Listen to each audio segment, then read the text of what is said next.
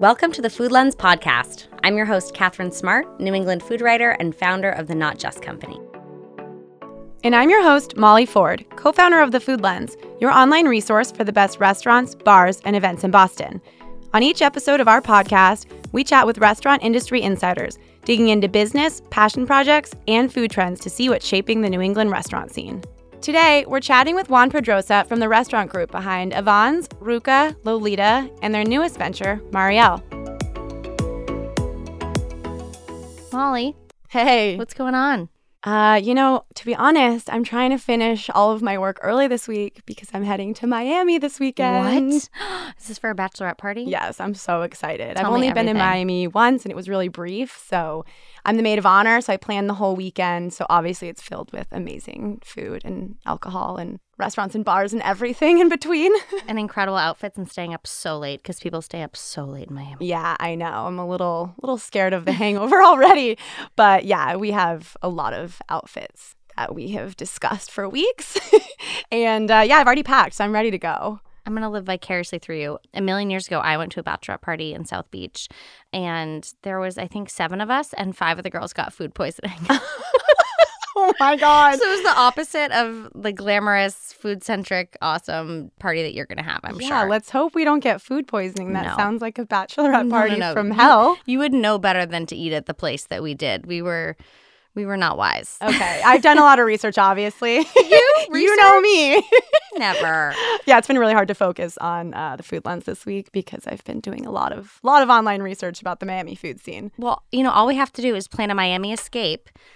So it's really just work. Yeah, I And then know. you can just send me down there. Very to make up for true. lost we'll time. have to do a post-baby girls trip to Miami Yes. for the Food Lens. So, see? Yes. It's work-related. Perfect. I'm glad we sorted that out. Speaking of Miami, our guest today, Juan, didn't he talk about going to Miami? Yeah, I actually heard that Juan and the Koji restaurant team went to Miami for inspiration for their new concept coming up.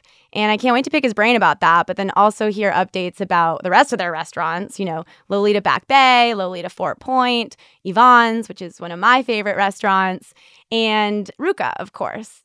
Yeah, because it's been interesting too. Juan's made this big transition, right? I mean, he opened up as executive chef of Yvonne's, and now he's corporate executive chef of the entire Koji restaurant group. So I'll be curious too to just hear how that transition has gone for him.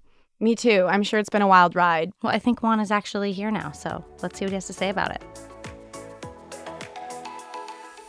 Yeah, I'm excited. I'm glad you could come in today because we never know when she's going to have her baby. Yes. So Right. So we were really glad that we were like, hell yeah.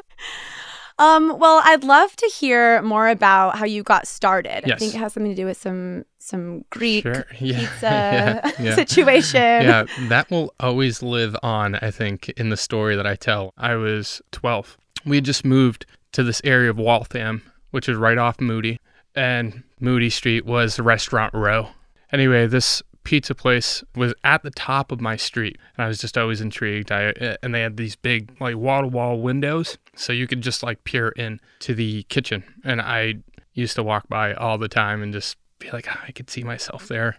And then, sure enough, I think right around that time, I was just going there enough to get to know some of the owners. So I just asked them, hey, can I do something? Can I work here? And that's kind of how it started. These guys took a chance on me, and it didn't really start with pay. It was just fold some pizza boxes. And they were the most tedious thing. I don't know if you've ever folded 300 pizza boxes in a sitting, but your hands just really raw from the paper, and you're just like, oh my God, this is awesome. In a weird, sickening, your first glance at what this career is going to be about. I feel like I want to play this for every 12-year-old kid that watches the Food Network and is like, I'm going to be a chef when I grow up. And you're like, kid, this is what you do. You knock on the door, say I want to work for free, and you Right. fold some pizza boxes. Right. Yeah. That's real life. That's exactly it. And from there, I progressed with the work. Then I'd start sweeping the floors and then doing the dishes and then shredding cheese and chopping up lettuce for salads. And they're paying you a little bit by this point, right? Yes and no. I mean, some of the perks were kind of walking out of there with whatever you wanted to eat. Mm-hmm. And at that point, for 12, you don't have a ton of cash. So you're like, all right, I'll do that, from that experience, I hadn't really had any sort of other type of food. From Puerto Rico, my mother cooked really basic Puerto Rican style dishes, rice, beans, fried plantains, and you can only eat so much of that throughout your life. As the nights would go on at this pizza place, I could kind of see that they were always doing something else. They were running the business and always doing something else. Something else was, whole roasted lamb or over a bed of garlic and onion and just like basic mirepoix and potatoes and whole mushrooms with tons of oregano and olive oil. And I would just think, hold on, I've never seen this as a dish in this pizza place. And sure enough, when I was old enough to kind of stay later, they were making dinners for their family, kids, uncles, aunts, cousins. And I was just there, like, didn't know the language. It made me feel like food, just like music, is a universal language, and I didn't have to be of, Greek descent. So that was a really good feel-good moment, seeing that as a young kid. And when I thought about some of the best times in my family, they kind of always centered around food and the joy that brought and how you felt. So I went back until I was about 16, and Paul, who is still the owner, just kind of looked at me and said, and they used to call me Johnny. And he called me Johnny because his name was really, really long in Greek, and I could never pronounce it, but he's like, call me Paul. It was like the same thing. Juan, Johnny, and same Paul, thing, right? And, his Greek name. So he said, Johnny, I'm not a chef. And clearly, after so many years, you want to be. I'm going to have to let you go. And he was just like, you just have to go and really work in a real restaurant if you want to do this. And we're not a real restaurant. He kicked you right out of the nest. Yeah. I love that. Yeah. He was just firing me. And it's funny, I just saw him the other day. And after years of not seeing him, I think we just stood in that pizza place and I just gave him a big hug. Oh. And it's always been this kind of unspoken, wave of emotions, and you don't. Was he kind of it sounds like he was kind of like a father figure almost to you. Absolutely. Yeah. At that point in my life, my parents were going through some really, tough times, and, my siblings, there was a lot of us and a lot going on. And I think running to the pizza place was just an escape.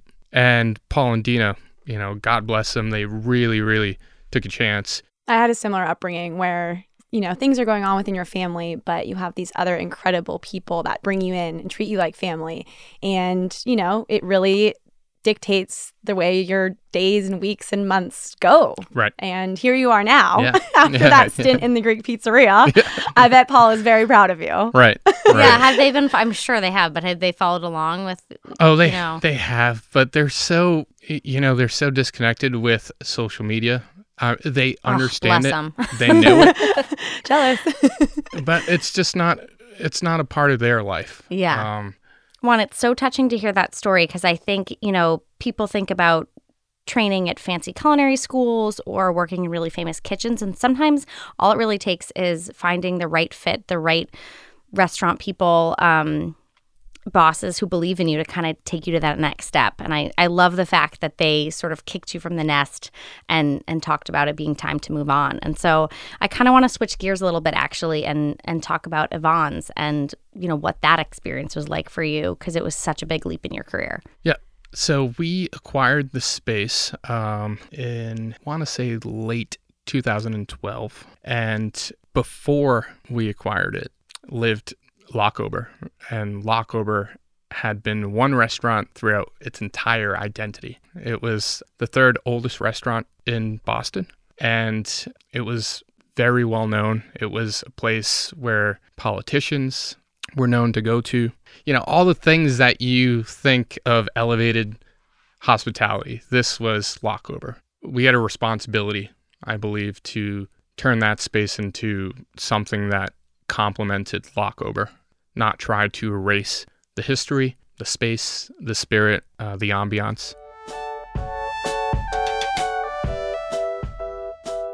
let's talk for a minute about wine stir. A what a stir? Did you say wine? Or am I just imagining it because I am counting down the days until this baby is born and I can pop a celebratory bottle? Well, Wine Stir curates great wines from small producers in the U.S. You browse their collection of unique, hard-to-find wines, and then they ship it straight to your door with fast, cheap delivery. Wait a minute, is this a wine club? Like those pricey fruit basket and Chardonnay things my parents used to pick out from catalogs in the 90s? Definitely not. Wine Stir does have a club program with special member pricing for some of the best bottles. But there's no commitment, and it starts at just $79 per shipment. Plus, unlike a lot of other clubs, the selections are from small production wineries. You have the option to repurchase your favorite bottles, and you get 24/7 access to an expert wine advisor. Oh, and you get free shipping on wine gifts that you want to send to friends or family. Or co-hosts? Yes, co-hosts. Way to ruin your surprise baby gift. Whoops. So you're telling me I don't need to pack up my baby or put on pants to get great wine? And when I do finally leave the house, I can show up to book club with something so much better than the usual grocery stores will? Exactly. They only work with real wine made by real people, not the mass-produced brands that overwhelm store shelves. So anyone and everyone who loves wine should head to winestyr.com for more information. That's winestyr.com. I remember being so excited when Yvonne's was opening because I felt so desperate for a place like that in Boston that nailed the ambiance and the vibe. You know, it's such a sexy space and feel. And the cocktails turned out to be amazing. Some are on fire, some are large format. Right. I mean, endless fun. And then I was so surprised that the food was also so amazing. Can you tell me what went into creating this crazy menu? Yep. When we were brought on board, there was no real identity for the food at Yvonne's. And we had done some research. I mean, I have to credit Tom because he was really the one who was able to put that identity together. And I was able to pick that ball up and then continue to build upon what we have called anchor dishes. Can you describe one or two of those? Yeah. If Tom was here, he'd be able to do it. I'll try to as best as I can. But I mean, one particular dish that comes to mind are the tater cubes. And they're such a tedious project. And they really take like 72 hours to make before you can even just fry. And this is a potato. Okay, just clarify. So there's a particular count of potatoes. That potato gets peeled, gets chopped, gets put in a very special cooking method, and then only at the right time can you pull them out and then immediately shred them into a sheet pan that is covered in plastic, and you apply enough pressure so they don't ooze out from the sheet pan. Then you have to stack more weight on it, just enough weight, so you're left with a nice block, and then that is allowed to cool for 24 hours. They have to cool. That way the potato kind of firms up and really sets. From there, we can then cut them into star shapes, and this is potato charcuterie. This is very over the top, and the sauce that goes with it has to be made to just the right acidity level, the right saltiness. Everything really has to be balanced, and the sauce that accompanies the potatoes is a Jopi sauce, which is a Dutch condiment. Mayonnaise. An easy terminology. You could call it curry mayonnaise, but Tom will kill you if Sorry, you do. Tom. But I mean, that's just another component. And then there's the beat pickled eggs, which you have to simmer to the appropriate temperature, shock them equal parts water and ice, and then peel all of these eggs. While that's going, you're making a pickling brine with rich red beets. It can't be too hot and it can't be too cold because it's got to pickle the egg, but it can't overcook the egg. So this is why you got to start breaking down pizza boxes, because this is what you're in for, kids. Right. This is what it's about. So but the end result is, I think, one of these dishes that just really sings. And, you know, we've coined and have used the word crave-worthy to describe a lot of these anchor dishes. We want you to remember it, and we want you to tell the story, and we want you to be as excited when you're telling that story as you were when you were eating it. that's how we've developed our vision for the food at all of our restaurants. Yvonne's played a very crucial factor in just determining who we were going to be in the city of Boston. Yeah, I mean, those tater cubes are a must-have on the Food Lens, but we also are obsessed with the large format Viper Chop. Have you ever had that, Catherine? No. Sounds aggressive. It is aggressive, but it's perfect for a group dinner. It's a bone-in pork short rib. It averages about 2.5 pounds. And well before we even get this meat in, we would have started making our own kimchi. I hope there's no health inspectors listening. And again, a very treacherous procedure. Takes 3 weeks. So we have to gauge our kimchi use and build our dishes kind of around what's being fermented. We get the pork in, we brine the pork for a day. We cook it for 24 hours. So if you order one, it's typically the first thing that is rung in for table, as it does take 45 minutes to bring that pork up to temperature. And it allows you to drink some large format cocktails, so you are ready for your Viper steak. Or magnums of champagne. Love those too. There is a very strategic business angle to this. I feel like... I mean, if you buy a Viper Chop, we at least know you're in the seat for at least an hour. Yeah. Right? You can do some damage. Wait, but you started this Greek pizza place. Right. You worked with Jody Adams at Trade. There was a Boston magazine write-up that described the food as it was a smattering of Filipino, Sardinian, British pub, Turkish. So I'm curious, is there a thread that runs through your food? You sort of, I feel like, alluded to it when you're like, our thing is making you feel like you have this experience that you want to talk about. I'm curious, how would you define your food? Just a little question.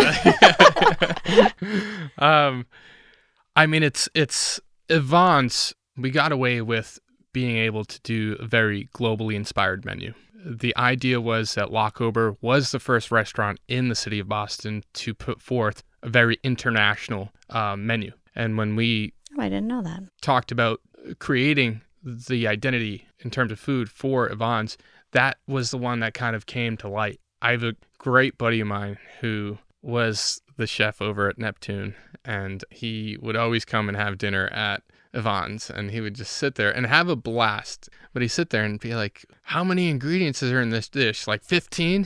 And I'm like, 17, but you were close. At Neptune, it's all about simplicity, incredible protein, very good olive oils, and awesome salt that really kind of make the seafood shine. And we like that too. We can do that too. It's just not who we are. We are like because we're a little more flamboyant than that. Yeah. Everything's over the top at Yvonne's. We're going to electrify your taste buds, and that's really what we do well. But understanding that and seeing the reaction to that kind of unveil over at Yvonne's has allowed us to take that and adapt that with all of our other restaurants. That's what I'm currently doing for Lolita, a restaurant that's never been in the face of media. And is there anything that you've done differently since you've been there? Or are you just putting a megaphone to hey, we've been doing this the whole time? Or is there some things that you are bringing to the table now to kind of reinvigorate it or let people know you guys are there? Yes. We opened Lolita 4 Point. We started brunch. We started lunch. We started really kind of hitting the areas that we don't hit in our other concepts. Yeah, so you must be a busy guy because you have Lolita Back Bay, Lolita Fort Point, Ruka downtown, and Yvonne's downtown. Right. And I think you have some more on the horizon. Can you tell us what's going on? What can you tell us? I'll tell you a little bit. Okay. A little bit. I can easily talk about Lolita DC, which is going to be our first restaurant outside of the state of Massachusetts. We are currently working on our Cuban restaurant, Marielle. Ooh, tell us more. I'm also very excited about that. Tom and one of our chefs from Yvonne's are actually going to be spearheading that, but I'm in full support and have been a resource. It's easy for me because I am bilingual, and a large part of our team are of Latin backgrounds. So I'm always kind of like that unofficial translator for Koji management, which I'm fine with. It comes with what I do. So we actually did travel to Cuba about a year and a half ago now. 4 days in Cuba, and then another 2 or 3 in Little Havana in Florida, which was amazing. And we went to Cuba to kind of really see what it was like, what the food was like. It's our spin on the influences that we saw down there. And the build out has been phenomenal. It's mesmerizing to see you have to bring a building up to code, but also make it look like it's been stuck in, the decaying glamour of Cuba. Right. In the 1950s, and say, this is a new restaurant. It's really transitioning, and it's coming together, and there's going to be some really cool pieces from some local artists. And so wow, I can't wait. We could use some of those vibes on like a cold Boston, like January horrible day. Yeah. Like, that sounds like a place that we're going to want to hang out. 100%. Yeah. Maybe I'll be a regular there, too. Yeah. Yes. It's definitely really scary launching new projects, whether it be a website like the Food Lens or a podcast. Let's wrap it up with our rapid fire round of questions. Cool. So I would like you to name your favorite Boston dumpling. Favorite Boston dumpling? Specific. Oh, my God. This is hard. Are you not a big dumpling guy? I am. I actually make a lot of dumplings at home. Okay. What? Is it? I don't know. I'd have to think. Right, we'll come back to it. We'll come back to it. All We'll right. give you a minute. All right. What about your favorite dive? Anchovies. Favorite dessert? Bovas at about 4 o'clock in the morning. Date spot? Moonshine. And then any more thoughts on? See, I want to say that I'm so good at this, but I'm not. And maybe it just... Hey guys, just to let you know, we record our episodes a little early because we're really on top of our shit. So, FYI, Marielle did already open, and I stopped by. It's pretty amazing.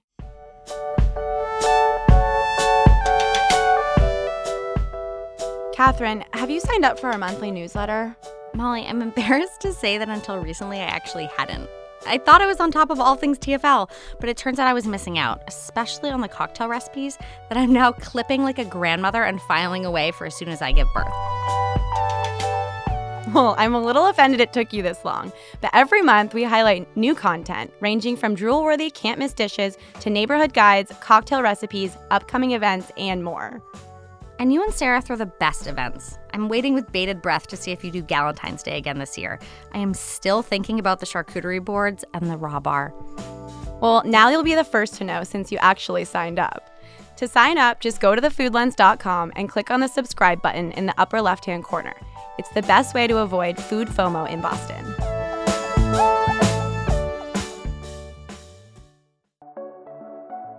This podcast was produced by Ali Pham. A special thanks to the folks at the PRX Podcast Garage. If you enjoyed what you heard, please write us a review on Apple Podcasts or share the show with friends and family. Your help means so much to us. If you haven't already, subscribe to the show and check out thefoodlens.com for the best restaurants, bars, and events in Boston.